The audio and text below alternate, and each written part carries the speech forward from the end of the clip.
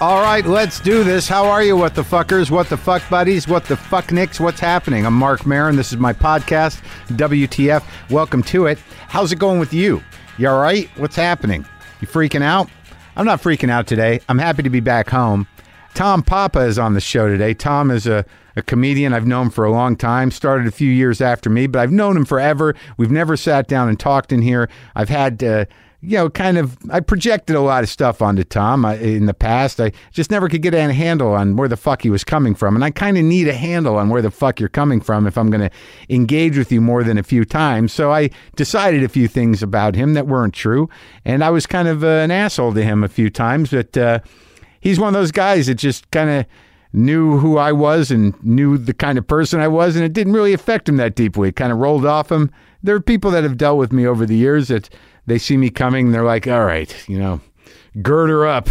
You're going to have to deal with this guy, this guy whose brain is on fire, and he's got to say something horrible to me in a few minutes. But that didn't really have an effect on him, and I was happy to get to know him and make a mild amends in a couple places. But he's a great guy, great comic, and we had a nice conversation. You'll hear that momentarily. Thank you all for some of the nice emails about the Neil Brennan episode. We got down to psychological, spiritual, and emotional brass tacks, kind of hashed it out. Sometimes that's good. It was very focused. It had an agenda in a lot of ways, and I think we covered a lot of turf, a lot of ground, a lot of the inner landscape, and got a couple emails from people who were like, man, I never thought about that. And you just shook something loose forever. One guy wrote an email, where the hell is that? Subject line, Neil Brennan, that's all. Mark, your interview with Neil was beautiful. Great job. It never occurred to me that my parents never really had the capacity to love or be loved. You guys answered a lot of questions that have had me puzzled for decades. My sincere thanks, John. Decades. It's interesting when something shakes loose like that, when the lens just shifts, when just one little thing is thrown into the head and everything changes about how you saw who you were or how you came to where you are. It's a very thrilling thing when it sticks, you know what I mean? Unfortunately, having the brain open to that kind of thing, a lot of things could be thrown in there that stick that are just fucking terrible and make you do terrible things and, perceive reality as something completely other than what it is and take action in relation to that delusion. So be wary of those. But if something just shakes something loose and makes things a little easier for you to understand for yourself and your heart, well, good, great, glad to help out. So I'm back in the garage, the new garage, and I got to tell you, folks, those of you who are concerned, this place is going to be great. I don't even know why, really. I mean, it's a different space. It's filled differently. It's shaped differently. Had some sound issues that are, working themselves out. But again, it's a podcast. I don't need a soundproof room. But there's something about this space that's different than the other space. The other space, as great as it was cozy. It absorbed sound nicely. It was cluttered on the floor, on the walls, the ceiling. It was smaller, but there was a lot going on. But there's something that's happening here. There's a focus that's happening in here. The vibe is, we're here to do this. We're here to talk. We're here to have this experience where we talk to each other. There's not a lot of distractions. There's not a lot of chaos on the margins. And there's just something about the way I'm focusing in here and the way the guest is sort of focusing, where the conversations are longer and they seem like they could go on even longer than they have been. I'm doing long talks in here. I don't know if it's something more relaxing here or there's something more grounded about this space. I mean, the old space was just a history of me and my chaos and things I was holding on to. This is maybe just an evolution, or maybe it just feels a little more grounded in here, and I'm fucking digging it. So I'm back. I'm back from Birmingham, and I think I can tell you what was happening if you didn't assume or figure it out. I was shooting a little movie. We shot it out in like 2 weeks. Lynn Shelton directed. She wrote it with Mike O'Brien. Funny guy, but it's sort of a different type of movie for Lynn, certainly a different type of movie for me. It was an odd story that required the South as a backdrop. There was a lot of interesting characters. It was a completely improvised movie that featured me, Michaela Watkins, Jillian Bell, John Bass, Toby Huss came down and shot a bit. Tim Paul, Whit Thomas, a comedian that I'd met but didn't remember, and Dan Bachdahl. Is that how you pronounce his last name? Bachdahl, I think. You might know him from Veep. Very funny guy. It was just sort of like this kind of insane improvisational it's kind of a comedy, but it's kind of rings a little true. I mean, it's an odd little film, and it was shot with a lot of sweat and angst.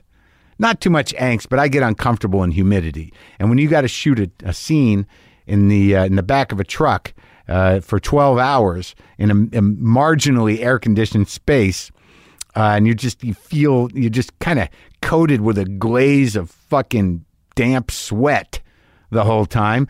It's granted, all right, it's not The Revenant. I'm not in the Arctic or in the wilderness. I'm not eating raw liver to make sure there's authenticity to the part, but it's a little uncomfortable. But all in all, it was a pretty great time and a pretty interesting movie, and I'm looking forward to seeing what Lynn cobbles together out of the footage we shot, man. I mean, fuck. A lot of stuff going on. And when you improvise a movie, it was pretty awesome.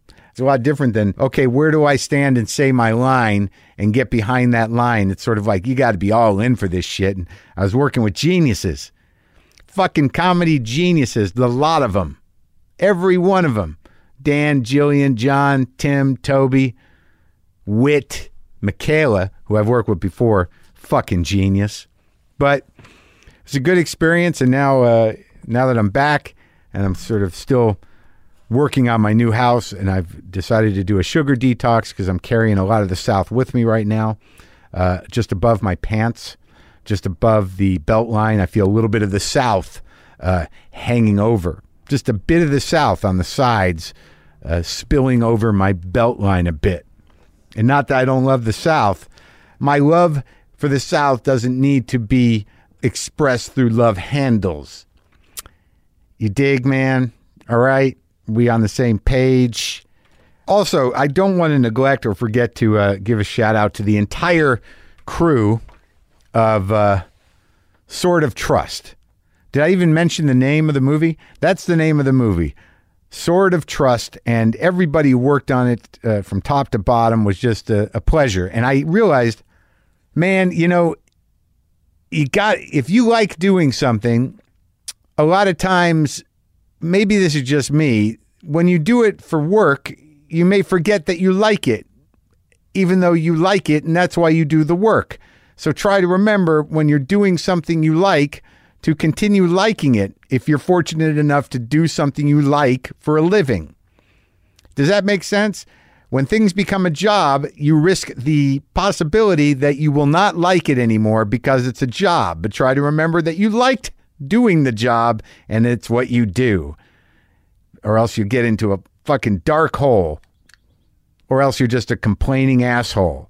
Or else you're just someone who's incapable of having a good time. A, B, or C. All of the above. You know what I'm saying. So here's the other thing I wanted to tell you, because I don't know that it's important, but I've become obsessed. You know, when you have an album for years, an album, or it's just there, and everyone amasses so much music that you forget to focus in on everything because you got thousands of things. But I was on the plane and I wanted to have stuff on my phone. I was just picking things at random, and I'd pick Planet Waves by Bob Dylan, a record that I haven't paid enough attention to or much attention to in years, even if I processed it then. I don't know that I really did. Whatever the case, my point is out of nowhere, after years, that's just become my favorite Bob Dylan record. And I don't know. I don't know. It's not even a matter of missing it.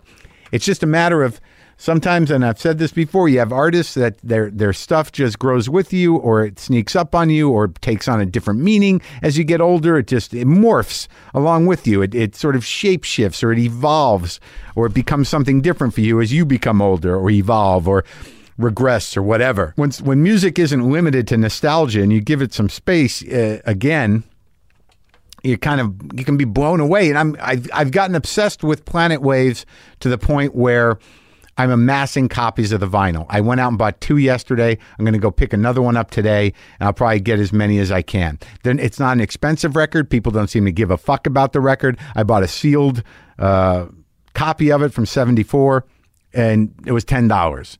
But this is an album that he made around 73, 74, I think, with the band. I didn't realize that Dylan had only done 2 records with the band, and a live one, and The Last Waltz, and fucking miraculous record. This space that band finds amongst each other to just fill together in some sort of strange unified beauty that it just doesn't happen that often. And Dylan, right at that moment, it was just complete symbiosis of perfectly American music. And it was just, I don't know, man. I can't stop listening to fucking Planet Waves by Bob Dylan. Maybe you should give it a try. Maybe you'll get excited too. But just listen to that band and listen to where they're at and listen to fucking Levon and Rick and Richard and Robbie and Garth and just, I mean, wow. Danko and Helm, man. That fucking rhythm section. God damn it. Anyway, that's what's going on with me. Anyway, Tom Papa. His new book, Your Dad Stole My Rake and Other Family Dilemmas, is now available for pre-order. It comes out June 5th. Had a lovely talk here in the new garage with Tom, and this is it.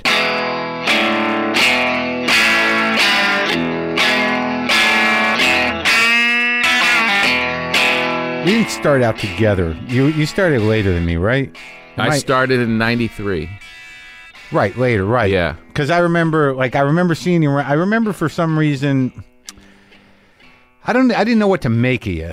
I know you didn't. Is that true? You could feel that? Yeah, 100%. What do you think it was? Well, I don't think anybody that did stand-up in the beginning in New York didn't have a Marc Maron litmus test. Yeah, you run into people, and there's some people you run into, and you're like, well, that guy's he's sizing me up, and he's not telling me what he thinks. You just appeared out of nowhere. You looked kind of, conservative-ish or something. You were. I can't remember how you struck me. Like, I didn't know what to make of you. And I just remember I think you were a little heavier. A little bit. Yeah. And you kind of hung around, and I remember seeing you at Caroline's, and then I remember I don't know why I never could figure out like who you were. Yeah, that's the thing. It's sort of like I don't know if you were playing your cards close to your chest, or maybe you're just that guy. Yeah. As time goes on, I realize you're kind of that guy. It's interesting because I literally would think that about you. I'm honest. I would think he doesn't know who I am. Did that affect you in any way? Like maybe I should do... I mean, I carried you around a little bit. Not too much, though, because you seemed so balled up with yourself. Yeah. Well, that it wasn't like... I knew maybe I wasn't cool enough in your eyes. Yeah. Or maybe there was like, who is this guy kind of a vibe. But I didn't carry you like the weight of you around like some other people. Yeah, I don't know. Yeah, I guess some people did. It turns out that I was just an aggravated, self-involved person. What are you looking surprised about? Yeah, because you were, you would take shots once in a while for sure.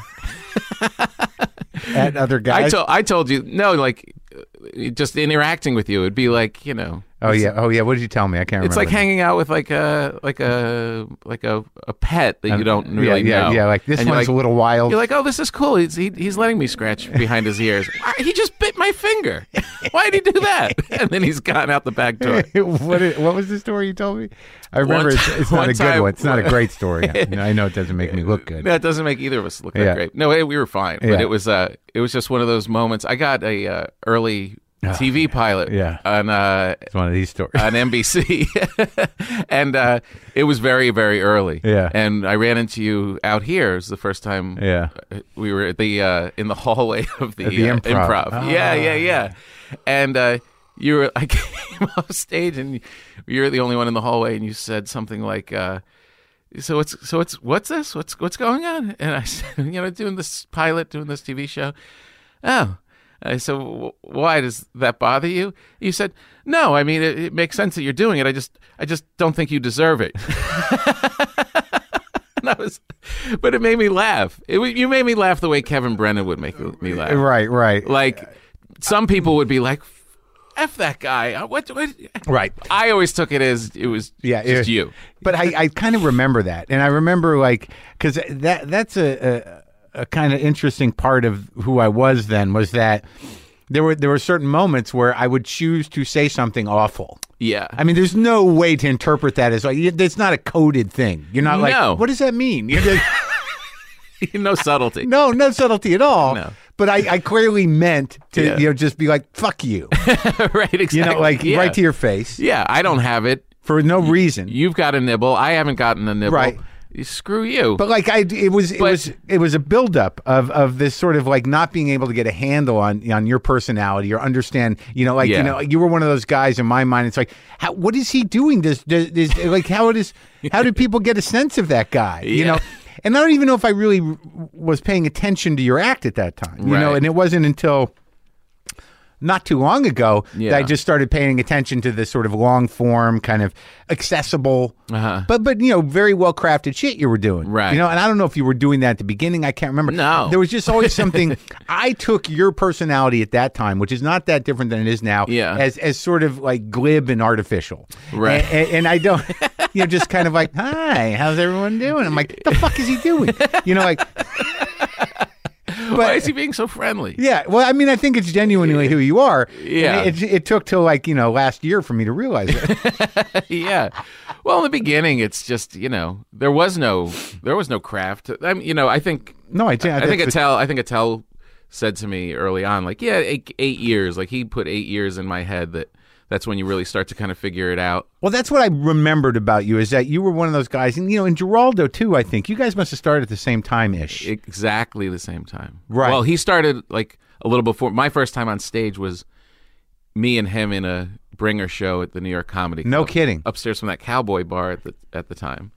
And it was June 12th, 1993. Hold on, It was like a Western bar downstairs. Which New York Comedy Club was that? It was upstairs. Holy fuck! I don't even know if I remember that one. A small spot. I brought 5 friends, and there was probably 7 people in the audience, and including your 7, including my 5, your 5. Yeah. So 5 of the 7 were yours. Yes. Yes. Yeah. And it's at like 5 in the afternoon, like in June. So it's like it's light out. It's horrible. People are sweaty. I had to leave New Jersey at 3, and I walk in, and there is a very extremely nervous, clean-shaven, sweaty Greg Giraldo. Yeah. Hey man, what's going on? He was so nice. You good to do it? Yeah. And I did my first spot, and then Greg and I that was it. We were like brothers. He was just great. Yeah, kind of connect you two. He was a little pudgier then. He was a little doughier. And I would do shows with him in Gaffigan. That was kind of the. He started the same time you two? Yeah, I think him and Greg had started just like 6 months before I did, and then I. What year is this? 1993. Really? June 12th, 1993. Right. So you guys came in. That's right. I remember. When did you start? Gaffigan. It seemed more albino-ish then. Yes. Didn't he? Yes, completely. Like he was almost freakish, and you're like, you'd see. I think it was because of the glasses. Yeah, because he doesn't wear them anymore, and that's the only because he can't look that much different. Yeah. But I think he used to wear those frames, and somehow or another, you'd see him, and you're like, what the fuck is with that? It's like albino. And his act, he had the thing like that second voice thing. Yeah, like the Kevin Meaney thing. Yeah, the what's he doing? Yeah, what's he doing? But he didn't have like. The other part of just being Jim. Right. So he would just be this big albino guy walking back on stage going, boochie, boochie, boochie, making these weird noises. And I was like, what's going to happen to that guy? Where's that going? Yeah. And then he was like an ex-football player. He was bigger. He was heavier then, too. Yeah. I don't know why that's the theme. I know. Everyone was fatter then, yeah. But I think that's what I remember is that you and Giraldo specifically just hanging around, sponging the energy. You know what I mean? Like taking it all in. Completely. We just could not believe that we were doing it. We just could not believe that. And the crazy thing about stand-up that I realized, because I had acted in school and I was like, maybe I'll try and get parts, but I always had wanted to be a comedian. And the first time I did stand-up, it was like, oh, this is like a backdoor into You're that guy. Yeah, I don't have to get hired and I can get to on get stage on all stage. the time. I Yeah. can get on stage. And Jon Stewart and Grace Butler. Brett Butler, her show was Grace. Under Fire. I was hosting, and they were on the show. Yeah. And I was like, this is amazing. Like, I could not believe you were around these people. Like, you could share the stage with them. So, Greg. And I quit I did it for like a year and then quit. For how long? For like, probably like 8 months. So let's go back then. So, the real desire was to be an actor. I mean, ultimately coming out. I wanted to be a stand-up as a kid. Like, from the time I was Where'd you grow up? In New Jersey. Yeah? What part of New Jersey? Northern New Jersey. Do you feel like I'm from New Jersey? No. I was born in New Jersey. You were? For 6 years of my life, New Jersey. Where? Pompton Lakes. Oh, Pompton Lakes. Morris County. Yeah, it's not that far. No, it's not far from you, right? Yeah. No, you have a little Jersey. Oh, yeah. I'm genetically Jersey all the way through. Yeah. Both my parents, Jersey. Jersey City, Pompton Lakes. Yeah, Jersey City was my mother. Oh, really? Yeah, as a kid. Yeah. What kind of background are you? Italian and one German. German and Italian? Yeah, my one grandfather was German, the other three Italian. Oh, yeah? Mostly Italian. Mostly Italian. I feel Italian. I don't feel German. What town? Woodcliff Lake, Park Ridge, Montvale. Oh, yeah? Up there. Like nice. The border of New York and New Jersey. Jersey's pretty. I've grown.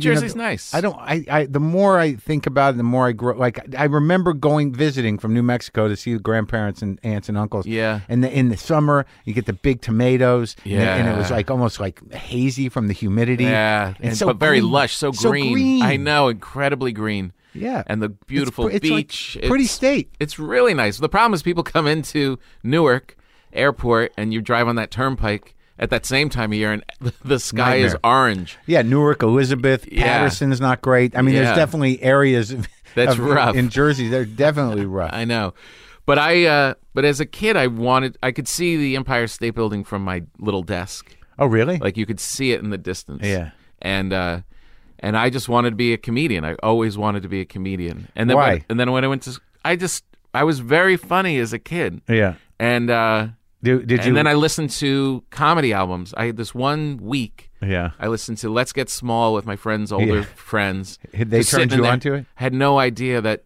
he sings Grandpa Bought a Rubber. I had no idea what a rubber was. But I saw all the older kids laughing. I was like, wait, this is a job? And then I went to my friend Joe's house later in the week, and his father had given him class clown. Oh, yeah. And we sat in his basement. Shit, piss, fuck, cunt, cocksucker, motherfucker, and tits. Yeah, I was like, all right. I'm funny. These guys make a living out of this, and that just started my thinking. So what was that kid's name? So and so passed an entire cheese sandwich through his nose. Sister so and so thought it was a miracle. Yeah. So crazy. Just the cover of him, just like this hippie, like with the fingers up his nose. It's like, yeah. So I just, as a funny kid, and I just want to do that. But then when I was in college, I was acting. I just started acting. I played football my whole high school. Really? You look kind of like that. I wasn't an arty kid. So did Gaffigan, right? Yeah, Gaffigan played. You played football? Yeah. My father was big football guy. Big time football guy. So you're a sports fan now? I'm a baseball fan now. Oh, yeah? Yeah. Like a lot? Like you look forward to it? I really love watching. Is it happening now? Yankees, yeah. Is it happening? It's happening right now. Yeah? So you watch your games? I watch games. I keep them on. I like, this is my level. I like that I can read while watching a game. Because you just listen and we hear the clack of the bat. Yeah. Hey! You look up. Totally. I can't really focus on basketball. So we hear that clack. You're like, oh, hey! Ooh! I really love that. So, I love you could sit with a paper and watch it. What position? I was a fullback. I ran. But I started in kindergarten. Yeah? And my father, that was like my connection with my father. So you had one. I would work out. If it started in kindergarten. Yeah. You had a connection. I did. All the way. Yeah. You have siblings? He was a tough guy. Yeah? 2 younger sisters. Oh, so it was on you. Yeah. It was all me. All me all the time. And by the time I got to high school, I was like, I'm enough of this. I'm tired of wearing pads. And I went to Rider College in New Jersey. But your dad, though, he was a big guy? He was a big, forearms. Still around? Yeah. Yeah? I call him the Tank. Yeah. He's got these forearms. Yeah. Just like you would like him. He's a no bullshit guy, tough. He's Italian? Approachable. Yeah. Is he the full Sicilian? Italian? Yeah. Yeah. His parents are both, Sicilian. And what he do? he was in sales for like early internet communications companies, but he did very well. He came from nothing. Yeah. 6 brothers and sisters. Yeah. No money. Yeah. Worked his way up. Yeah. Did this sales thing. Made good money doing it. Hated it. Yeah. And he had like these sideburns, and he would go to like these conferences, and he'd put up perverted slideshows because he thought it was funny, and he's not a funny guy, really. No, but there was a rebel. He rode motorcycles. Oh, yeah? He was not a corporate guy, but he needed to make money for his family and did that. But I always got the sense like he wants out. Oh, really? Yeah, he wants out. Was he angry? Yeah. Yeah. Yeah. He's very sweet, a complex guy, very sweet, but then the anger would boom right away come up. Yeah. In the house. Yeah. Outside the house. At restaurants. In the car. Yeah, like you didn't mess. You did not mess. It was like when you was there a beat where you're like, oh no, here it comes. The phrase is, I'm going to tell your father, or your father's almost home. Yeah. Horrible. Oh no. Yeah. Yeah. Yeah. You guys get along now? Yeah. Yeah? Yeah. What about your mom? She was funny. Yeah. She's still funny. Yeah. You got to be when you're living with a monster. Yeah, an intense guy. And they met in high school. And he's very quiet and stuff, and she was a goofball, doing voices. Oh, really? Imitating everybody from like our life. She was fun. And her father was very funny. My grandfather. Did they ever do anything? Storytellers. Oh, very much like could light up the room kind of. Capture everybody. Yeah. What'd your mom do when you were growing up? She raised us and then went back to school, and she got her degree while we were going through like junior high and high school. And in what? Then she ran an advertising company, a small ad agency. So she got you guys out of the way, and then Yeah, she kept doing it. She always had her little eye on. Like there was like feminist stuff going on, and she's very kind of sweet, soft spoken, but she was always like thinking about feminist stuff and wanted her own business and got her own business. And advertising's kind of creative. It is. Yeah, it is. They together she still? She could write. She's a writer. Yeah. Yeah, she could tell stories. Yeah, advertising requires writing. Yeah, but they then still together. Then you start doing like your clients are nursing homes and stuff. Yeah, you can't get too funny. Yeah, right. You're almost dead. Yeah. Are they still married? Yeah. Oh. In their 70s, married, still taking motorcycle trips. Really? Yeah. So they ride together, or she gets in the She gets on thing? the back. Oh, she does? Yeah. Oh, that's sweet. They've done all of Europe, all of the U.S. Really? Yeah. Oh, man, that's kind of nice. Yeah, it's kind of cool. Like Harley? What kind of bike? Harleys. He's all Harleys. All Harley. Does he hang around with a bunch of other old guys who ride Harleys? Yeah, and he would go on this trip in June every year. Yeah. And I started riding after college. You ride? I did, yeah. No more? No.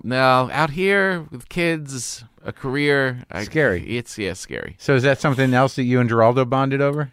Yes. Giraldo and I we had bikes in the city at the same time. I remember. And we would go park them. Like that was the first time we could easily get from the strip to the cellar. On the bike? Because remember, it was such a shit show to get down there. Oh, yeah, because expensive. And you had like, half hour between spots, and you had to like traverse the entire expanse of the vertical of New York. Yeah. To get from Bleecker to fucking, like 90, what is it? Like 76 on the east side, right? Yeah, on like 2nd Avenue. Yeah, it was like there's no trains going to help you. If you had to go to stand-up New York, that's like at 95th or something. Yeah. Where the hell was stand-up? That was 78th and Broadway. Oh, but over. Yeah. But to the cellar, forget, and we had no money. We needed that $10 you got for your spot. We couldn't have paid for a cab. Right. $25 cab. So you guys had both. So when we got bikes? motorcycles, that was the coolest. We could just cruise down and. Would you ride together, like on these separate bikes? Once in a while. Yeah. But normally, how you're running spots. Louis had one too for a while. Just meet up.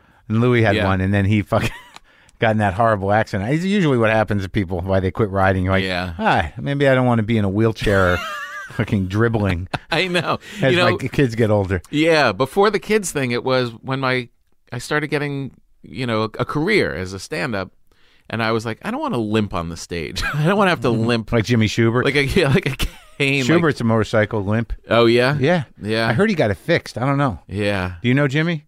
A little bit. Yeah, a little bit. I heard he got it fixed. Yeah. Motorcycles are rough. All right, so your dad, they go on June, and so I would do those trips with him all the time. And you had a Harley too? And no, everyone was Harleys, and I couldn't afford a Harley, so I bought a Yamaha Virago it's a Japanese bike that looks like a Harley. So it's a road bike. It's a road bike. Yeah. Oh, and that's nice. it was like a cruiser. It looked cool. Yeah. It was good, and they would bust my balls, but they broke down every trip. They would break down. At the Harleys? Yeah.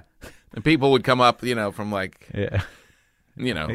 Tennessee and be like, "Why are you letting this guy ride with you?" Yeah.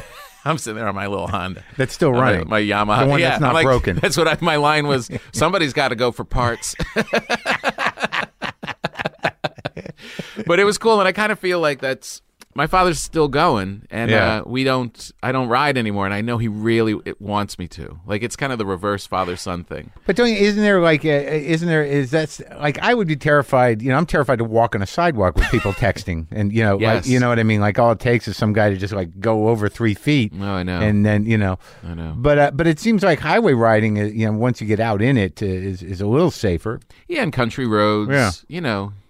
He's been doing it so long.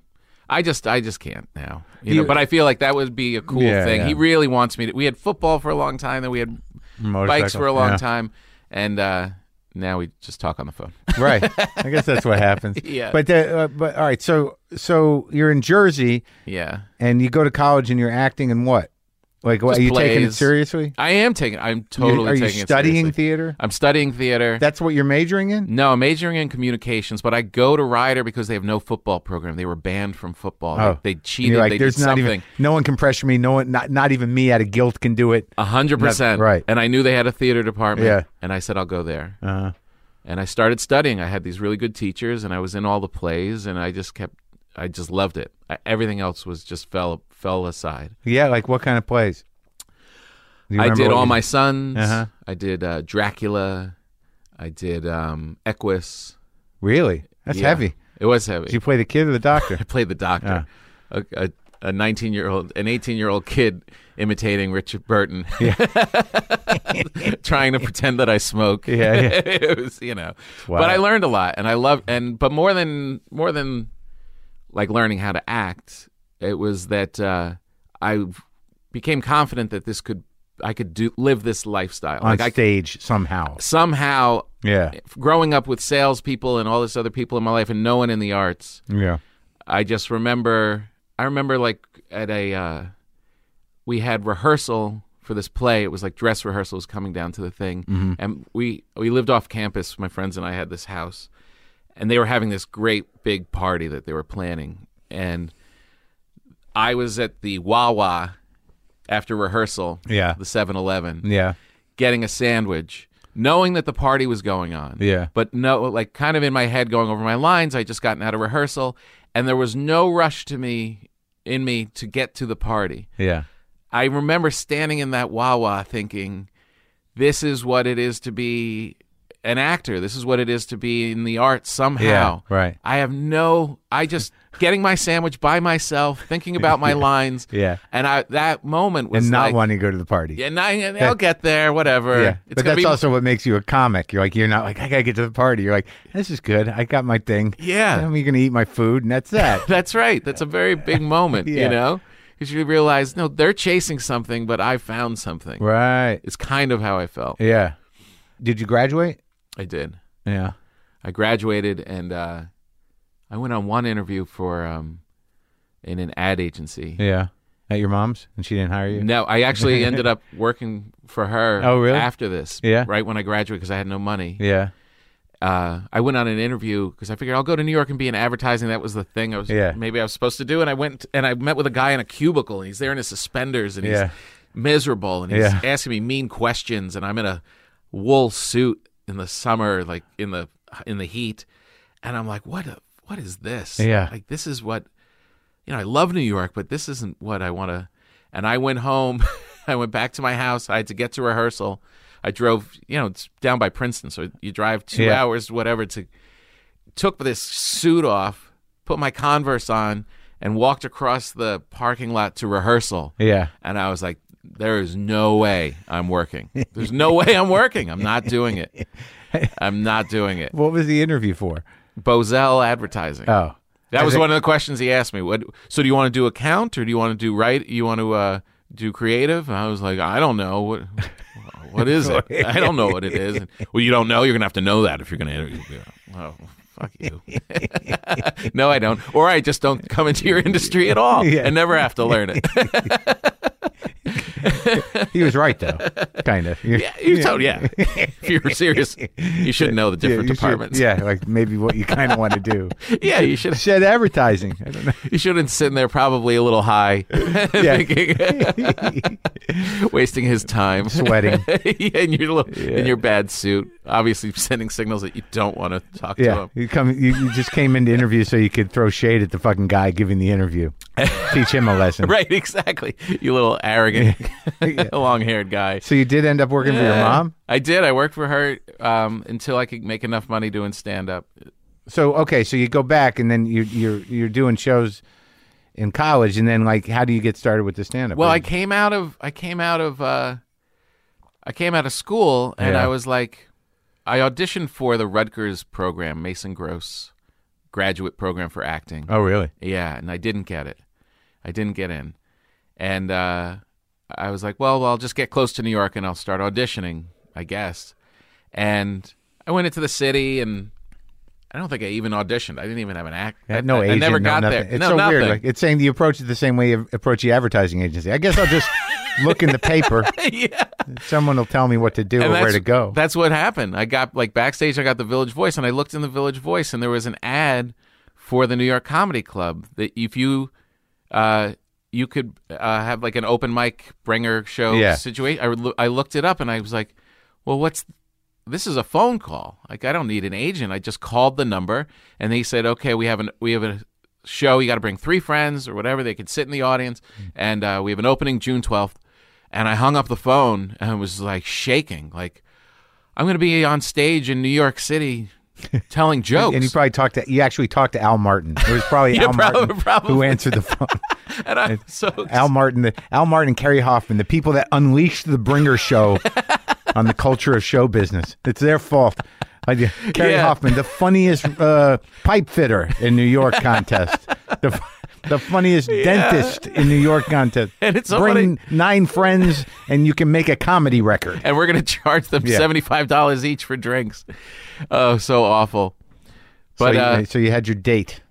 So I had my date, and I was shaking like a leaf. Really? And I started writing jokes. That weird excitement. Of like, oh man, this is happening. Yeah. Because I started, even in college, I had this job as a security guard where I would sit out in my car outside of a. You had a job as a security guard? Yeah. I would sit in my car in a housing development in the winter and just sit there. And nothing happened. It's the middle of like Windsor, New Jersey. Like there's no foul play is happening here. But they needed a security, so I would just sit there with a sandwich and my radio. And I ran a heater, and I would run a extension cord from one of the homes into my car and keep it warm and eat my tuna hero. And just sit there for hours. And that's where you wrote? And that's when I started writing. I started writing and recording. I would write jokes because I'm sitting there talking to myself. This is the job you were doing when you made the call to stand up New York or to New York Comedy Club? This is before I graduated. This is like junior year of college. So you just were writing jokes because you hadn't done a gig yet? I hadn't done a gig yet. No. Oh, really? I'd never. No. But you knew you wanted to, so that's where you would write jokes. I would write jokes, and then I would come back and play the tape for my friends, and they thought it was awful. They thought, like, what do you you're going crazy in your car by yourself. I'm like, but this part's funny. And they're like, come on. You couldn't tell them the jokes? Let's go to a party. Let's go get high. No, because I was recording it. I was getting them down. I don't know what I was doing. You hold the recorder up of you talking to yourself in a car? Yeah. I'd listen back. That's pretty good. You're your own audience. Yeah. You're just playing. That's funny. Like a psycho, just by myself. Yeah. And, so I just recorded and stuff. But I was kind of like writing jokes. So even though I hadn't performed before that June 12th show, I knew I needed jokes. I knew I had to kind of come in. You knew that much about this job. Yes, I had never been to a comedy club, but I watched them on TV. Right, and you're like, apparently for this job, you got to be prepared with something to say when you get to the job. Yeah, you should probably. Yeah. So which friends did you bring? That I know. I brought my friend Jason. Yeah. And who's a madman, and the girl I was living with, Janine. Yeah. And a couple other friends. Uh-huh. And they sat in the audience, and I did little jokes, and you quickly. How what I many didn't people? know is that you run out of jokes Quick? so quick. Yeah. You're up there about a minute or two? Yeah, a minute or two, and I'm out. Yeah. That's it. That's all I prepared for. I got one really good laugh off of my one joke, and then I don't remember the others, and then that was it. started Froze sweating up? and got out of there. And Yeah. then talked to Giraldo. Yeah. Was he there? Watch Giraldo do his thing, and Giraldo had his. Do you remember his joke about Catholics and Protestants kneel, sit, stand? He had this funny joke about what's the difference between Yeah. kneel. It's just the one kneels and one don't. You know? Yeah, yeah. And then he would do the Irish guy. These kneeling bastards, kneel, sit, stand, and then starts the whole war. And I was like, wow, this guy's a genius. Yeah. He was kind of a very bright guy. He was really bright, Yeah. super smart, Yeah. too yeah. smart in Yeah. a way. Yeah. His yeah, head he was a little too busy. He was a lawyer. Harvard Law. Yeah. Yeah. So sad, that guy. So sad.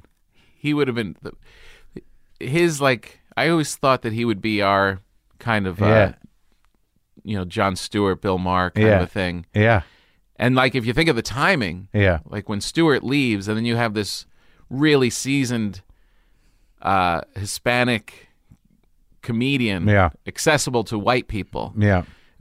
He could have slid right in there. It seemed like it was all set up. He got rerouted by his own by addiction. Yeah, rerouted. I had no idea. No? Not really. Not till way later. Like Yeah. how deep in he was. I just didn't know. Yeah. I wasn't that close to him. I didn't live in the same town. Right. And by the time I heard about it, I was like, oh my God. Yeah. Because like I remember one time I wanted to have him on and he was out here and I don't know, he's talking funny. Like he got loopy. Yeah, really? Like he got paranoid and weird and lack of sleep. He would too just much blow. go. He would go on benders for days. And Were you guys friends then? yeah. Oh, really? No, we were. I was tight with him the whole way, and but as these stories always go, even the people that are closest don't really know what's going on. Right. And I would tell him repeatedly. Yeah. Just because he tried to get sober many times. Many times. Yeah. And he had a couple close calls where he ended up in the hospital. And I remember saying to him at one point, just, you're going to crush me. Yeah. That's like... Oh, if you die? If you die, just so you know, I know you've got kids and there's more people that are important, more important than I am. Yeah. But just so you know, I should go on record as saying it's going to wreck me. I don't know. I didn't know how to tell him. But they get very... He's real start having charming. friends you don't know. They start doing things you don't know. And... They do, you mean? Addicts. Oh, yeah. You're like, who's that guy? The weird-looking guy. Yeah, who's the guy that you just left He's, the club my with? buddy. Yeah, so that guy. They always, and that's always the guy that's there when you die and leaves. Totally, which is what happened. Is it? Yeah, well, he was in New Jersey, and he was clean. He was doing well. Yeah. And then he ran into some people he had partied with before. Right. And they just showed up and had stuff on them. And Yeah. And they left. They left, and he's alone in the hotel. In a coma. Yep. In New Jersey. I remember when I heard it, Vinnie Brandt, right? Yeah. That's the guy who went over there, found him probably. Couldn't find him. Yeah. And went over to the hotel. And they had to break the door down, I guess. Yeah. God damn it. So you knew and you tried and you didn't. That's weird because everyone's got their own life. You don't know the scope of it, You really don't. But as close as as much as we know. I mean, from doing the show. Like, you've had friends probably that are really close to you. Sure. That you never get to ask them questions until we're sitting in this scenario. Right. Well, you don't know their life. I mean, there's a community thing that we all have. Yeah. But certainly once we get old enough to have lives, you got to stay on top of that. You got to stay engaged and sort of like, we socialize with them, once, 3 times a month. We go out. The kids know each other, whatever it is. Yeah. You got to stay in it. You got to. Or else, like, even if 3 months goes by and people are grown-ups, you're like, you did what? You killed a man? Yeah. When did that? You did jail time? How long has it been since? Right. Which, it's a good point. Like whenever like people are interviewed about the killer next door. Yeah. Well, of course they always say we had no idea. How would we know? The guy's over there. I'm busy. Yeah. I got the dishes are piling up. We used to see him. He looked weird. He had a weird look about him when he's out in the yard. Yeah. I didn't make eye contact. I want to get to the recycling and back in the house. Yeah. We were uncomfortable, but we had no idea he was collecting heads. Right. No, yeah. But I do. But the weird you don't know. But the illusion is, and I don't think it's an illusion. I think it's sincere when you spend that much time, like we as comics, whoever your crew was. Yeah. I mean, you're out all night, man. You're with them every night of the week. Your days are similar. You wake up in the middle of the day because you've been out till 4 eating and doing the shows. Yeah. And, you see each other like every fucking day for years. And you eat late at night. You talk about bits. You talk about women. You talk about, whatever your dreams are, or whatever this or that. You talk about other comics. But that bonding, that's a real thing. So, like, each other. Yeah. But then, all of a sudden, it's like we have this assumption. And I think it's real. I think a lot of us know each other and we know each other from around. Yeah. But, you got to be part of someone's life to know their life. Totally. You can know somebody's essence. Like, I knew who you were without knowing much about you. Yeah. Like, you kind of knew what your vibe was, but you don't really know. But we see each other every week. You see people every week. Yeah. But I guess that happens with real jobs too. Every day they go to work. It's like that guy. I don't know. I get him. I don't need to talk to him. Right. Yeah. So glad he doesn't work on this floor. Yeah. Yeah. And there's like this camaraderie, but also, Yeah. Like, it was funny even just coming here. It's like, look at this. Yeah. After all this time, he did all right. I'm going to see. I'm going to see Marc. You're right. And like we both out here living in this place we didn't even think about in '98. Yeah. And it's funny. Like, you're almost like survivors. Yeah. You know what I mean? It's true, man. Yeah. Because you do see people fall to the wayside. You do see people die. Yeah. You do see people still struggling, and it is a survival thing. And I don't. And it didn't look good for me for a while, so. Yeah, no, I mean, it's, those moments, like, it's so much nicer. Like, I have friends that knew Jeff Garlin, like, really early in Chicago, and they don't have nice things to say because he seemed like aggressive and mean and whatever. I'm like, you met him when he's scratching and clawing, trying to find his way. Yeah. And now he's still aggressive, but he hides the mean. Yeah, but he's had success, so like you calm down. You're like, okay, it's gonna be okay. Well, that's a moment that's you should always be grateful for, I think, and I have to because certainly for me and for anybody really, it was definitely hard earned. It never came easy, right? But there is that moment where you're like, all right, I've at least achieved the ability to make a living and not worry as much. You do get if you're lucky, you find a groove, you find a niche, you find, all of us kind of cobbled together a survival in show business. Yeah. Like the first few years, you get a deal, you do this, you're on the road.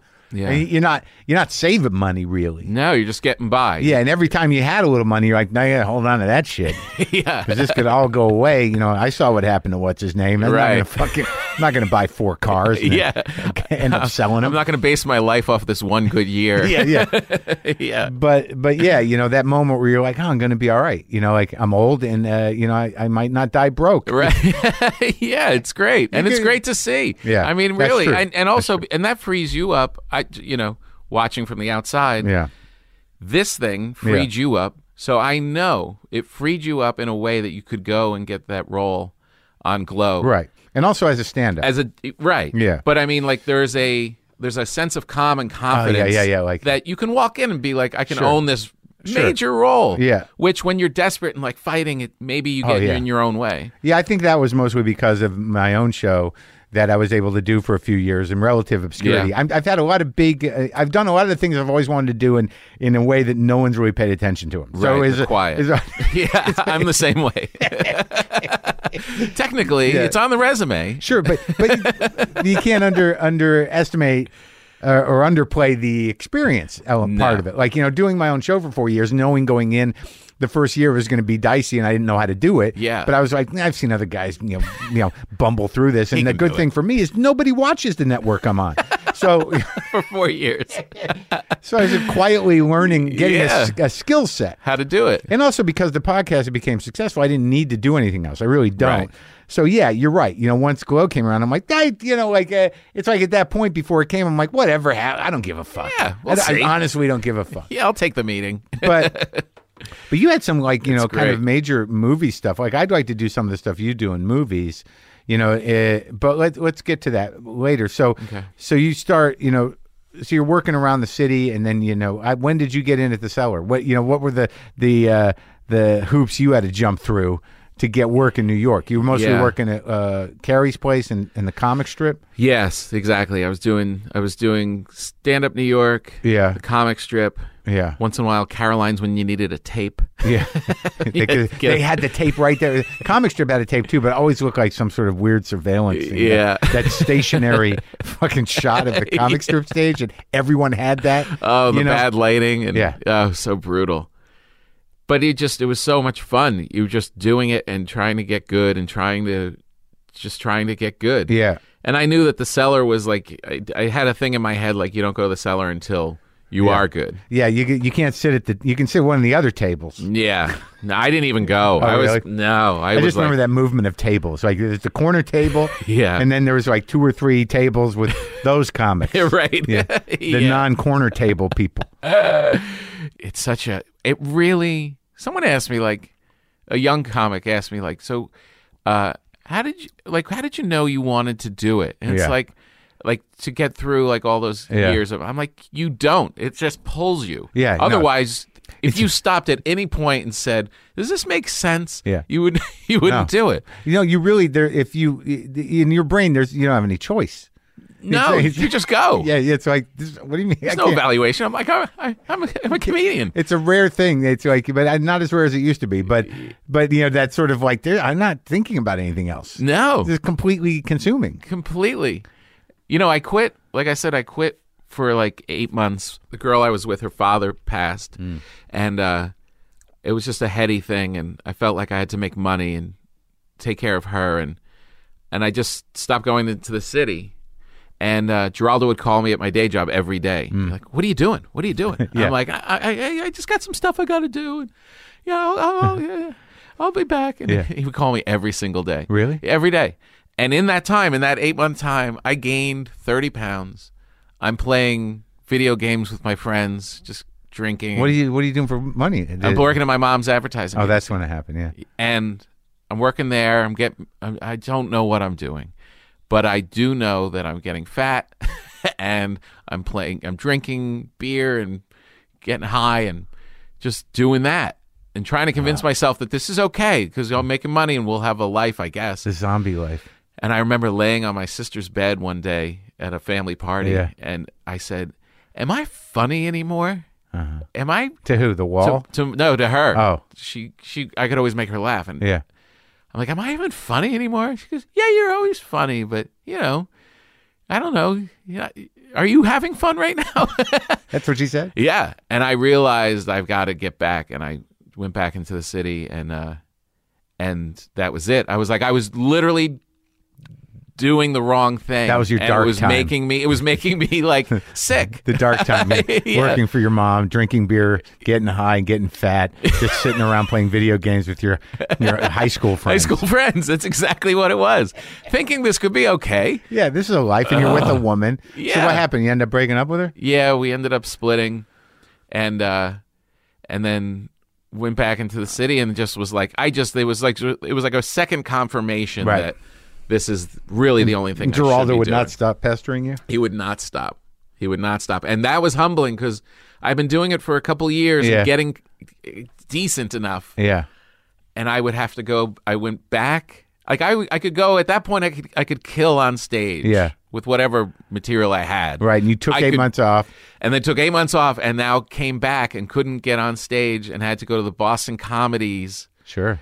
Bringer show before not even and Giraldo's working the clubs. Yeah, and Giraldo's in, and I had to go and eat shit for 6 months. But I knew all right, I just got to go back to work and get strong, get back to it. But it was hard to come back, even at that point. Wow, it was hard. You're weak. Yeah, but I knew once I came back, that was it. And then I got a gig for Doer Scotch, where I was hosting. Basically, they were basically trying to get young people addicted to Doer Scotch. Sure. And they needed a comedian to host and tell jokes. And I made $700 for the week, and that's when I quit my job and jumped. Yeah. Because I was like, okay. I just had in my head, I was pretty straight. I wasn't this. Yeah. I was an artist, but I also knew I had to take care of my shit. Yeah. You know what I mean? Because sure. that was drilled into me. Like, yeah. keep an eye on your business. Like, you don't just jump without anything. So when I made that $700, I figured, well, it's more than I'm making doing. And you knew that you could do this. I can host. Or you knew that, you weren't going to do what I was doing. You weren't going to. Push the envelope in a way that people don't like you. What do you mean? Like, is your act? No, I mean, well, yeah, sure. Like, I think that it seems that your discipline around, how you were going to do comedy was, was likable. I mean, you weren't going to, go up there and challenge people to like you. No, that part of it, no. But that's just who you are. Yeah, I know. That's just who, right. I guess no one really does that. I'm a fucking idiot. No, there are a bunch of people that, I don't like making people unhappy. I don't. Making the audience work? No, I don't. Why does this guy have more of his shit together? I don't like offending them. I make eye contact with everyone when I'm on stage. I want everyone to like me. Yeah. 100%. Yeah. 100%. Yeah. Before I was a comic, I was doing that. I just always couldn't believe. Yeah. When I found out that someone didn't like me, I was shocked. How could that? Like, yeah, and my friend, not Marin. He doesn't like anybody. Yeah, my friend literally was like, "Well, everyone's not going to like you," and that really came as a surprise. So I was always just about trying to. So you kind of built it, and you started doing the jobs that we all do, doing the TV shows we all do, But then you sort of evolved, right? And you did a lot of Big Tonight Show guy, right?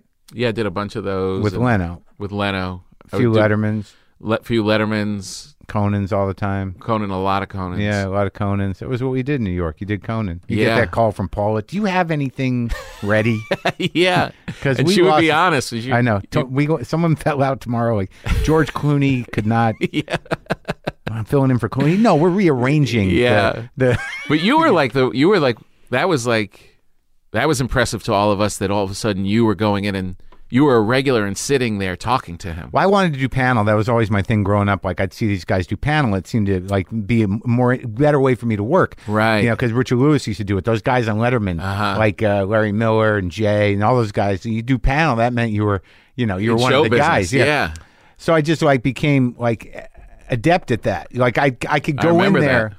Oh, I could go in there. It's different than a stand-up spot, which you sort of do have to prepare. Yeah. But with panel, I could go in there if she called me on a day's notice with half-baked jokes. Right. With jokes that weren't full yet and that were funny enough to be conversational. Right. And just still funnier than the other people on the show. Yeah. It's just stuff. Sometimes, yeah. I mean, I definitely had shit I was thinking about, and stuff I was processing because during Luna Lounge days, everything was I was halfway to jokes all the time. I had things I was working on, and then they'd kind of pressure you to really make it work. And then I'd go on, and sometimes they wouldn't. I would say. But you did it regularly. Yeah, 7 out of 10 times, though, the first thing would always fall flat, and Conan would be like, oh, here we go. Yeah. I'd always say something where the audience would get nothing, and it just became a thing. That good way, way to alienate him right out of the gate. In retrospect, I don't know if Smiley and him were setting me up. He's going to do that thing. We're going to just let him do this thing first. Yeah. It's going to get nothing, and then he'll struggle for the rest of it. It'd be great. But I remember we were all like, really? Wow, yeah, you knew how to sit. I didn't even know how. I think if you look at me closely, how did you even know how to sit? I'm slouching. Yeah, if you look at me, you cross your legs. You had your cool boots sticking out. I was like, this guy knows what he's doing. Oh my God! My impression of me was the opposite. Why am I wearing those boots? How come I'm not sitting up? Of course, I'm shopping for boots. Yeah. But how did you where do you think you really crossed over into? Because at some point, you became a very, kind of efficient headliner with long form bits that were very meticulously structured. Was it was it opening for Seinfeld that did that? That really? Yeah, I think meeting Seinfeld, no joke, was I always say that was the big break. Yeah. Because I was doing stuff. I had late night shots and I was doing it, but I was you're still very confused. And you don't know, you're hanging out. I'm looking at you. I'm looking at Attell. You're looking at all these different people that aren't really what I am. Right. They work differently.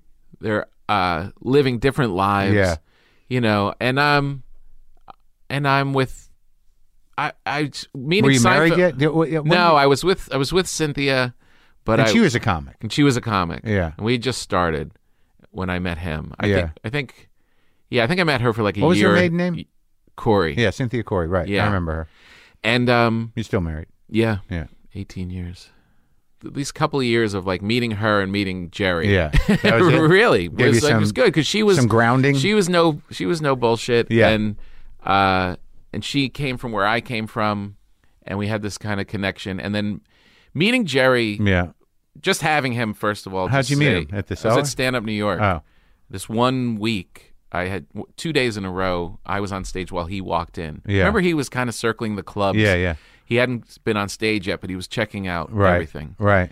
And he walked in 2 nights in a row at Stand Up New York, and from Stand Up New York, you can see through the window, you could see who's at the bar.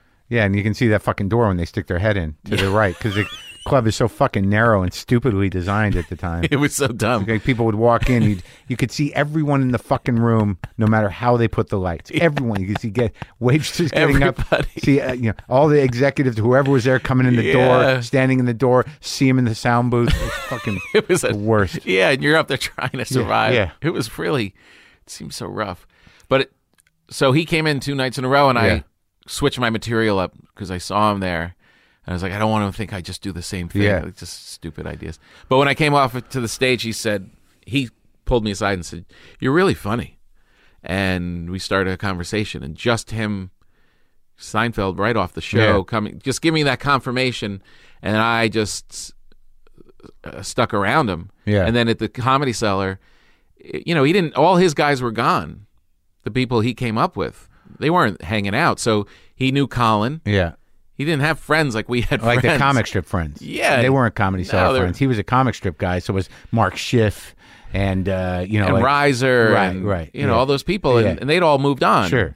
So he's coming back, and there's all these. So I was like, just join Don't her. be annoying. Yeah. Don't be annoying. And Colin was friends with him, and I would sit with him and Jerry. Yeah. And it just kind of, I soaked in everything because he wrote like I wrote. It was a confirmation that my way of working was okay. Yeah. Like that I sit and I like to write and I like to go on stage and then like rewrite it and and how to and he wasn't really tortured. He was, you know what I mean? He was closer to me in personality and the way that he worked. Yeah. That really at that time gave me a confirmation like I'm doing there's validation that I can work this way and I can make it. And that's interesting because I have like that sort of explains something about my reaction to you because I have the same reaction to him. Is that I don't have no idea who that fucking guy is. Right. And I didn't necessarily resonate with comedy. I understood that he was a great technician and everything. Right. And now, like I literally I didn't watch much Seinfeld. I didn't care about his stand-up. And it wasn't until I just watched that recent one where he goes back to the comic strip that I sort of got a sense of who he was. Right. And, and I was right about him. For me, it's not my cup of tea. Right. And just that, but, you got to respect his craft and his talent, and he's funny. But the way he approaches it, he literally says, I don't give a shit if they know who I am or like me. I'm here to see if the joke works. Yes, he's like a scientist the way he goes after it. But I felt like you're more revealing. I'm more, yes. I mean, you talk about marriage, about your frustration, but there was that great joke that was sort of a Seinfeld joke, but oddly one of the jokes of yours I remember realizing that you were funny was that thing about the pillow, the stains on the pillow. Yeah. Like was our head leaking? What's the joke? Yeah, it's have you ever seen your favorite pillow? It looks like a Civil War bandage. Like a bandage from the Civil War. But you evolved into talking about Can I tell you a funny story about that joke? Yeah. This is a name drop, but it's such a big name drop I want to tell it. Okay. I did a gig for Clint Eastwood at his Mission Ranch. Oh, really? Yeah. I did a gig and they knew me, so they brought me in for this fundraiser. Yeah. And there's no food at the end of the night. Yeah. And we finished the thing, and I said to him, is there any place you can get food? The restaurant on the property is closed.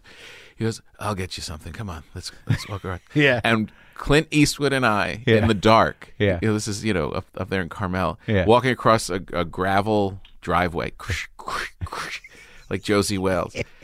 And in the dark, Clint Eastwood says to me, every time I go to bed at night, I think about your Civil War bandage joke. Is that surreal? I'm just like, that's it. I don't have to do anything else. You succeeded. You put a brain worm right in Clint Eastwood's head. Oh, you live for those moments. That's great. But yeah, but it was just a confirmation that like. But then he asked you to open for him, and you've been like sort of you and Mario are like the guys, right? Well, yeah, up until like the last 5 years, I worked for him solid for like 8 years, and that's a good gig. It's a great gig. I mean, the audiences are amazing. You're doing 20, 25, what? 20, 25. Yeah. Gorgeous theaters. Yeah. You're hanging with him. Yeah. And I just learned a lot about, being a person, being a comedian. Yeah. He's very morally grounded. Takes care of his stuff. He doesn't, he's not a, weirdo. He's not a weirdo. There's no not spinning out of control. off, not out of control. Right. It's like, he's the opposite. I'm not as dialed in as he is. The opposite of out of control. Yeah, he really is. So I learned a ton, and that was like at its core, just being around him. Yeah, you got things, Yeah. but just more as like the friendship of that comedian was super, super valuable. I don't remember where we were. We were at some hotel. I think I was working in one room and you were opening for Jerry somewhere else. Was that in Vegas? Yeah, somewhere? no, it was in Florida. Oh, it was at in the Florida? Hard Rock, I think. Oh, God. Yeah, you were playing the club and Jerry was playing the theater there. It's fucking worst. It's a weird spot. That fucking Hard Rock is the worst. Walking from the hotel through that outdoor restaurant, Florida late night shit show to the club was rough. And I waited to do it. Like I have family down there, and I just put it off because I don't like performing down there for some reason. Yeah. And the audiences were like, "Whoa, who the fuck are these people?" I got 12 fans there. This is before I built my audience, and the rest is like like free tickets or I don't know what. Yeah, I know, birthday parties. You're just sweating up there. You're just like sweating. It's so hard. I know. It's like you do this for years, and then you're going to hit those nights where it's like this isn't landing, and I know from doing this that it's not gonna. I'm not riding the ship. Yeah, and you get that sweat in the back of your neck where it's just that sweat of like, this is like manual labor now. Yeah, and you've got five shows you have to do there. I just got to get through the job. I got to. Yeah. Oh, that's a rough spot. And we had coffee. We had coffee during the day. Yeah, it was nice to see you. And I think things turned for me and you.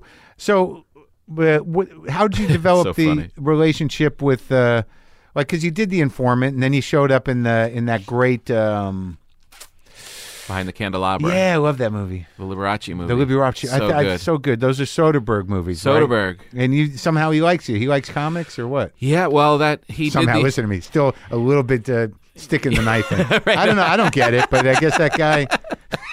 Why does he like you? Yeah. What is that? What does he see in you? Yeah. Yeah. He. I auditioned. I got that. One of the rare times when I actually auditioned for something and got it. Yeah. Was The Informant. Mm-hmm. He put a lot of comedians into that movie because he wanted the energy to be off kilter. Yeah. It's such a weird story. Yeah. And he said, I want every comedian has their own quirky energy. Right. And that will set a tone for the film. Interesting. And so I got that role, and then we just hit it off, and I just didn't suck. Yeah. No, you're great. And he put me in that, and he put me in the Nick, and worked on a couple things, and he's great. I mean, talk about similar to the Seinfeld thing. Yeah. This is a very special guy. Yeah. Who works all the time. He just purely wants to. Soderbergh is working on 8 things all the time. You leave him and you're just like, you just meet for a drink and you're like, I got to do more. Like, what am I doing with my time? Yeah, right. Literally. Yeah. And so I just really stuck around and, again, don't be annoying. Right. And he saw that I could act, and we just kind of, and he liked my stand-up, which is that's nice. That's always. I thought you were great in the Behind the Candelabra. It was a weird part. You were like, I can't remember, like I was his manager. Yeah, right. Me and Dan Aykroyd played his managers. Right. Yeah, I was his road manager. He was his business manager. Yeah, I just thought that movie was pretty inspired. It's brutal. Who are you talking to, Mumbles? Yeah. Oh God, it's one of those things where you just know that I'm involved in something that's good. So many times you take gigs and you're like, I don't know how this is good. But fucking Matt Damon and Michael Douglas were like just really fucking acting the fuck out of that thing. Like, I mean, like, good. Because both those roles are risky, they're vulnerable, and they're mildly disturbing on an emotional and level, and they were so in it. What was amazing, though, Yeah. was watching them at this stage, both of them, such confidence in what they're doing, really knowing how to do it, that they weren't carrying this weight. Like, I was in a scene with Michael Douglas, and we're in the background. Right. And it's really Matt's scene up front. We're not even mic'd. Right. But we're in our big Liberace get-ups. Yeah. And there's Michael Douglas, like, Soderbergh's known for doing one take, maybe two, then moving on. Right. And it's going 3-4 takes. And Michael Douglas, in his Liberace voice, in the middle of the scene, turns to me and says, he's doing a lot of takes. I really got to take a dump. Why is he deciding to run this one long? You know what I mean? And Matt, too. Matt, at one point, we're all sitting at the table. It's a very emotional scene where feels like they're breaking up. Yeah. And Matt's sitting there on his BlackBerry. He's making jokes and stuff, and I'm just watching him. I'm amazed by these guys. And okay, we're gonna roll. Matt puts his phone under the napkin, and just boom!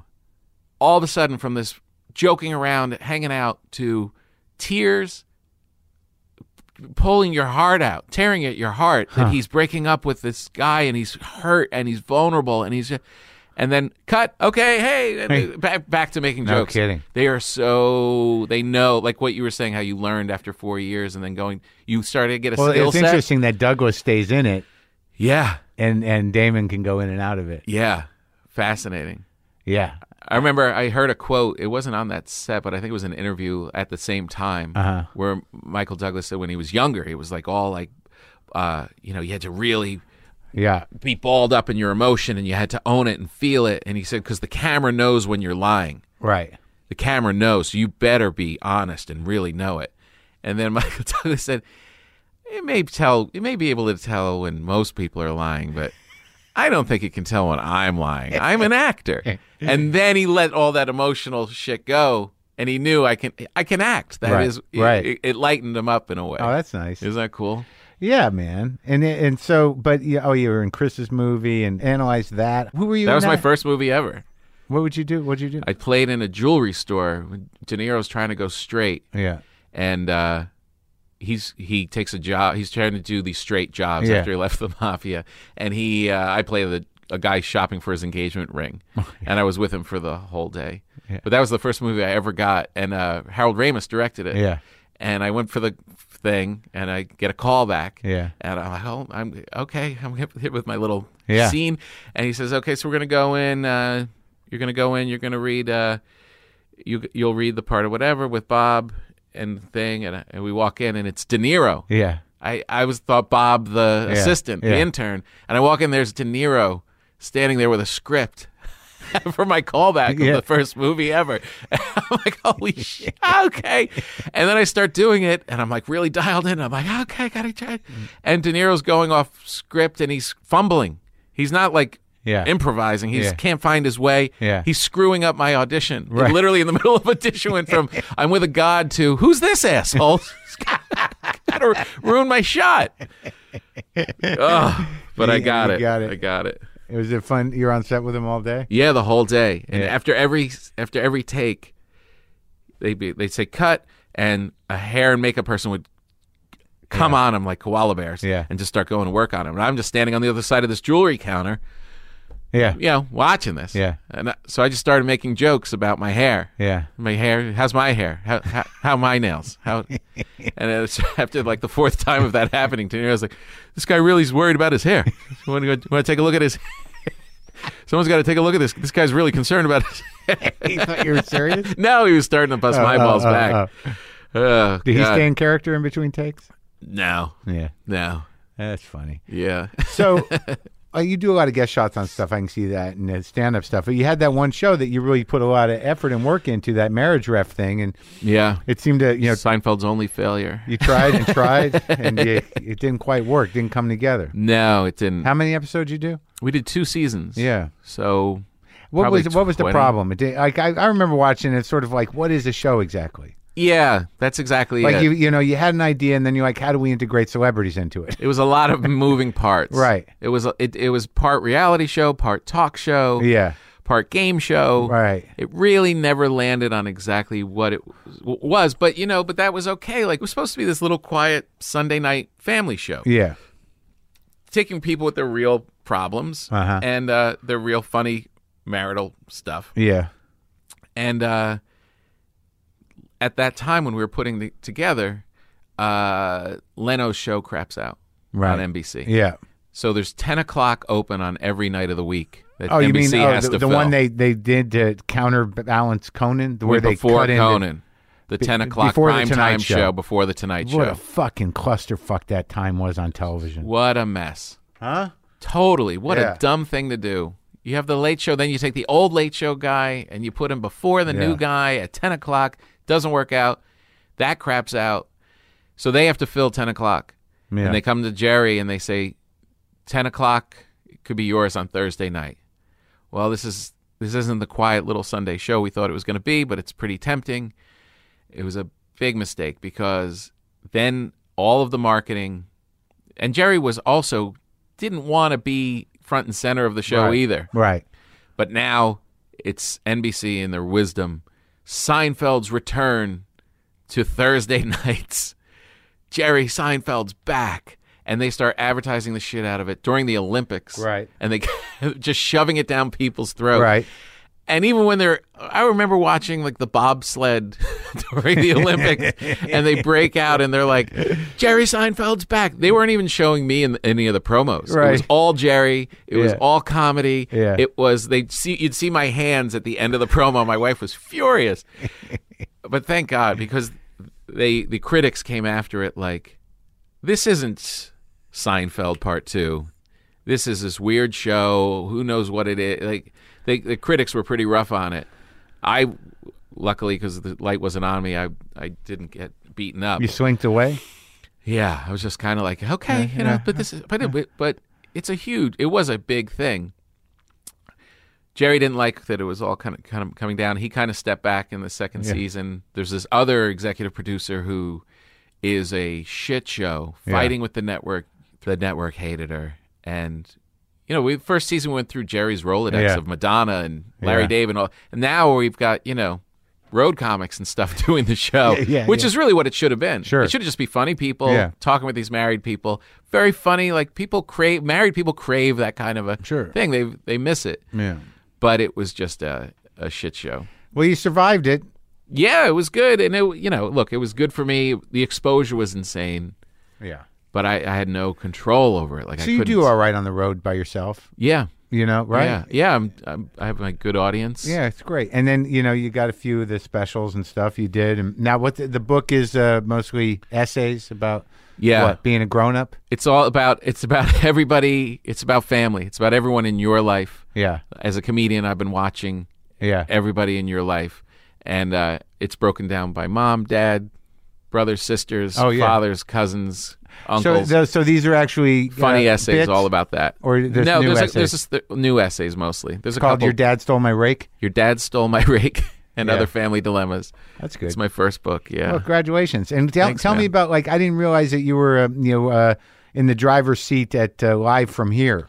Yeah. That is what, that's the new name for Prairie Home Companion, which is now populated with younger people. Yes. A new host. Yeah. Garrison has been put out to pasture for reasons.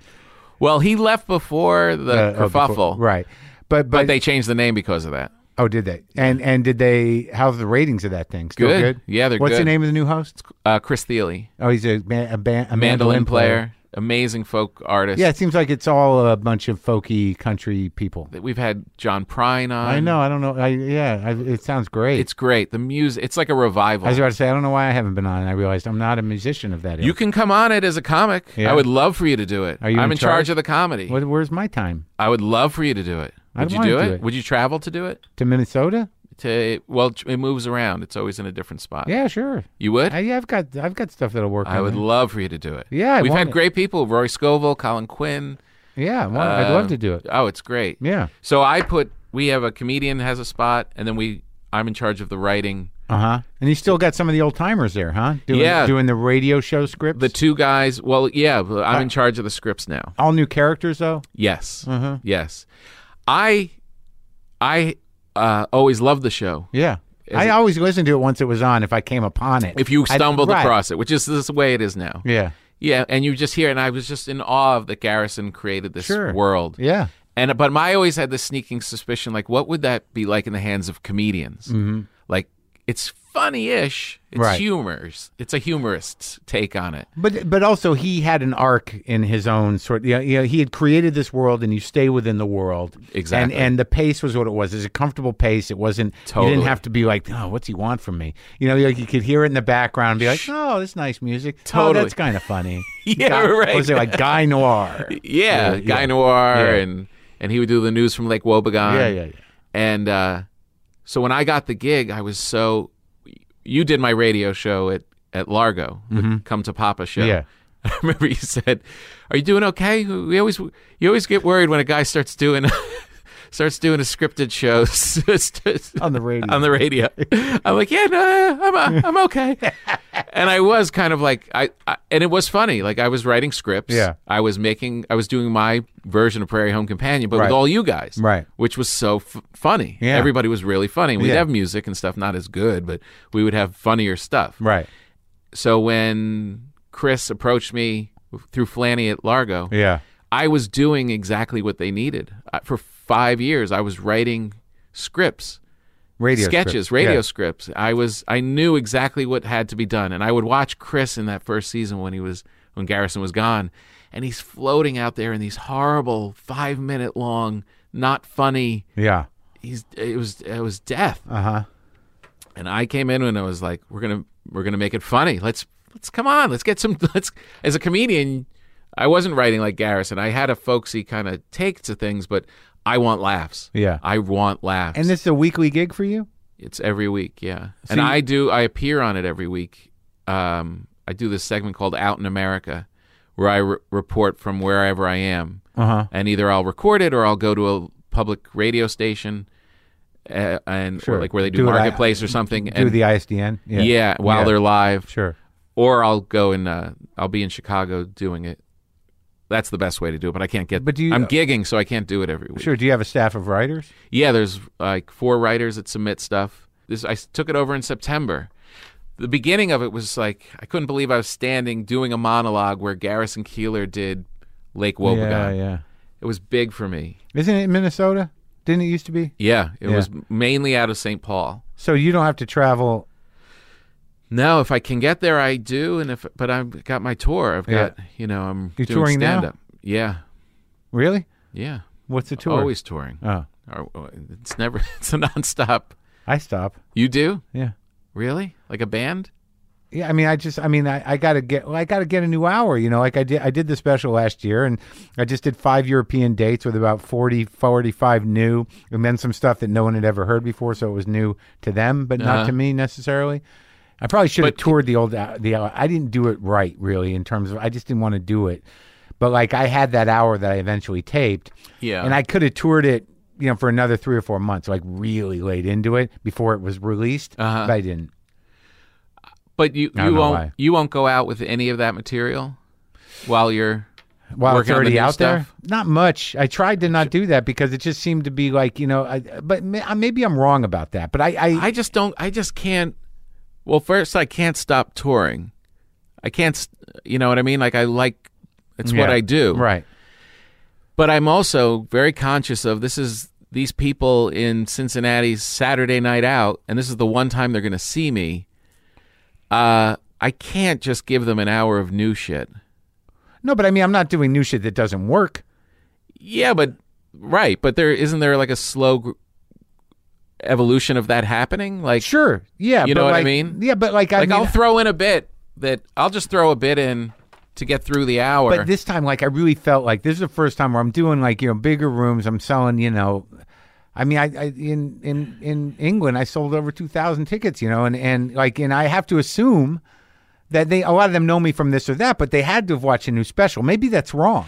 But do you ever see people after? This is the modern day puzzle, by the way. But do you ever talk to people after the show? And they wanted to see the bit that they. No, yeah, I get that, and maybe I'll learn my lesson. But it really becomes sort of a challenge for me that like knowing that possibly, that they will have seen it. It's like it kills it a little. I know it does, but I could watch you do jokes that I know really well, right, and enjoy it. Yeah, no, I know. And if I can, then the secretary in Peoria is going to be into it too. Yeah, I guess maybe I'll learn my lesson. But I did it in Europe. But I definitely gave them I didn't do the Rolling Stones bit. I didn't do these big bits that I was been doing. Yeah. But I brought back a couple of bits that no one had seen because I'd only done them on TV once or twice. Right. That were long bits that I worked months on. Yeah.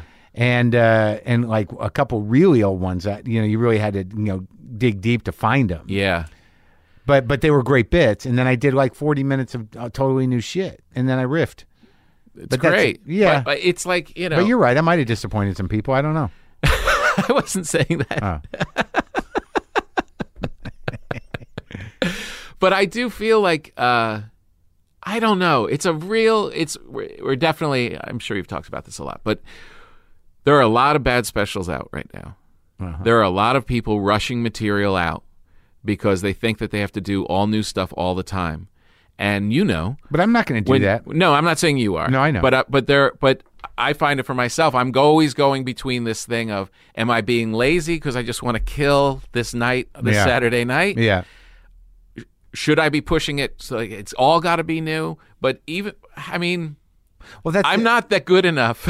No, but to put out completely new stuff all the time. I know, but that's but also it's a difference in how you and I work. Like I was telling you, like when I start to build material, I can't do it bit by bit. Right. It's got to start to take shape as a whole. Right. So that's like I was telling you, I'll go do hours, do a residency at Steve Allen or start working out, hours here in town. Yeah. Or go to smaller clubs. You're thinking of it as this. Well, yeah, it's hour sort and of a half like thing, it's got to be a through line to it. I'll start out like just fucking. I don't like this. Is the difference between writing like Seinfeld and writing like me. Yeah, is that I'm talking through things. Right. So I'll sell a cheap ticket to my fans and say don't expect much. I'm processing, and I'll have them sit there for an hour and a half, 2 hours to start to find my way through this bunch of shit.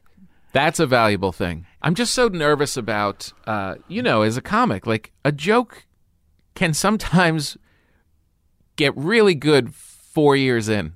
No, I agree. Like that's right? why I was doing. And I feel like people are rushing shit, and you're not one of these. I'm not saying this about you. No, but that's what I was telling you about Conan is that I could go in with half of it, right? And then eventually it's sort of like a tag comes a year or two later, and you're like, all right, so what? No one saw it on Conan. Now it's a full joke. So do you feel a need do you feel pressured to put out more specials now because of the times? No, I don't care about the special. When it's ready, it's ready. I want to do one, and it's nice to know because it kind of puts a fire under your ass. But what do I care? It's hard to get people to watch them. You're just going to be 1 in a million specials. I'd rather it be good. Yeah, like the last one I did there was an Evolution. I think is the best one I've ever done. Yeah, I've done 2 for Netflix and 1 for Epix, and this is clearly in a direction where I have a lot more control. And but I can't rush the material. I don't know where it comes from or why. That's my thing. And that's the essence of it. Yeah, and right now I'm like, I don't know what the fuck I'm going to do. I didn't when I took these dates in Europe. I'm like, what the fuck am I going to do? And then all of a sudden stuff started to to happen. And now I've been away from it for 2 weeks, and I don't know if it's gone forever. Right now it's totally lost.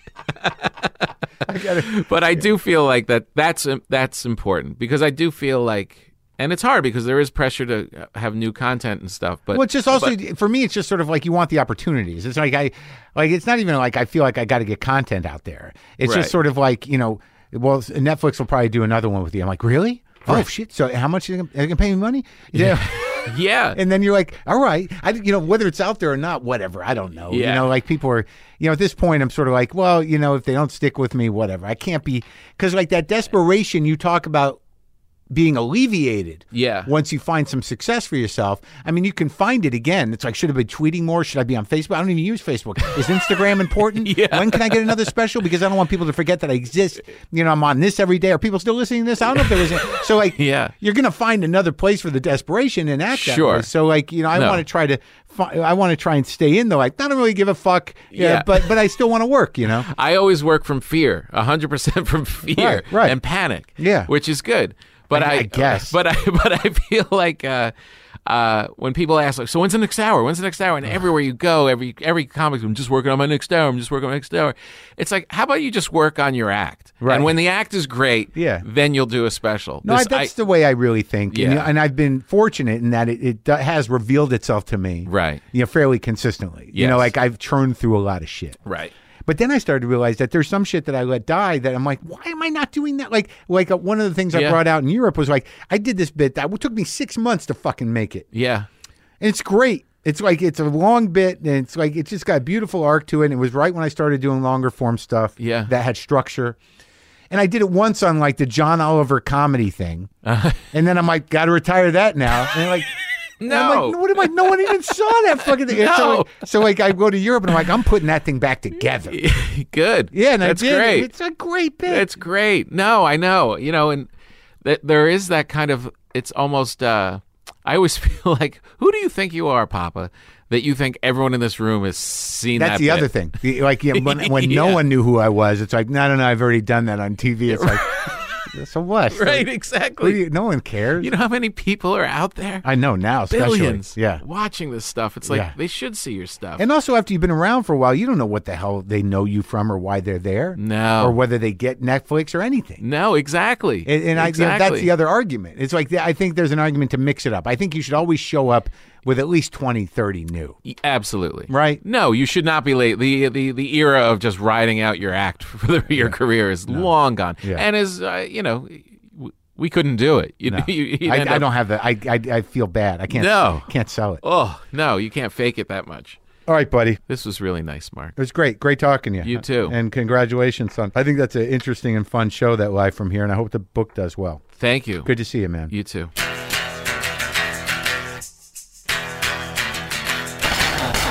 That was great. I loved getting to know Tom after knowing him for 15, 20 years. I'm going to try to play some guitar in the new garage. Oh, yeah. Hear that? Hear that little... That's the sound of time travel. You hear that buzz? Hear that? That is the sound of like 1957. A through line. A tapped in frequency, a tube hum from an old Fender. And that is straight in Gibson 335 humbuckers. Yeah.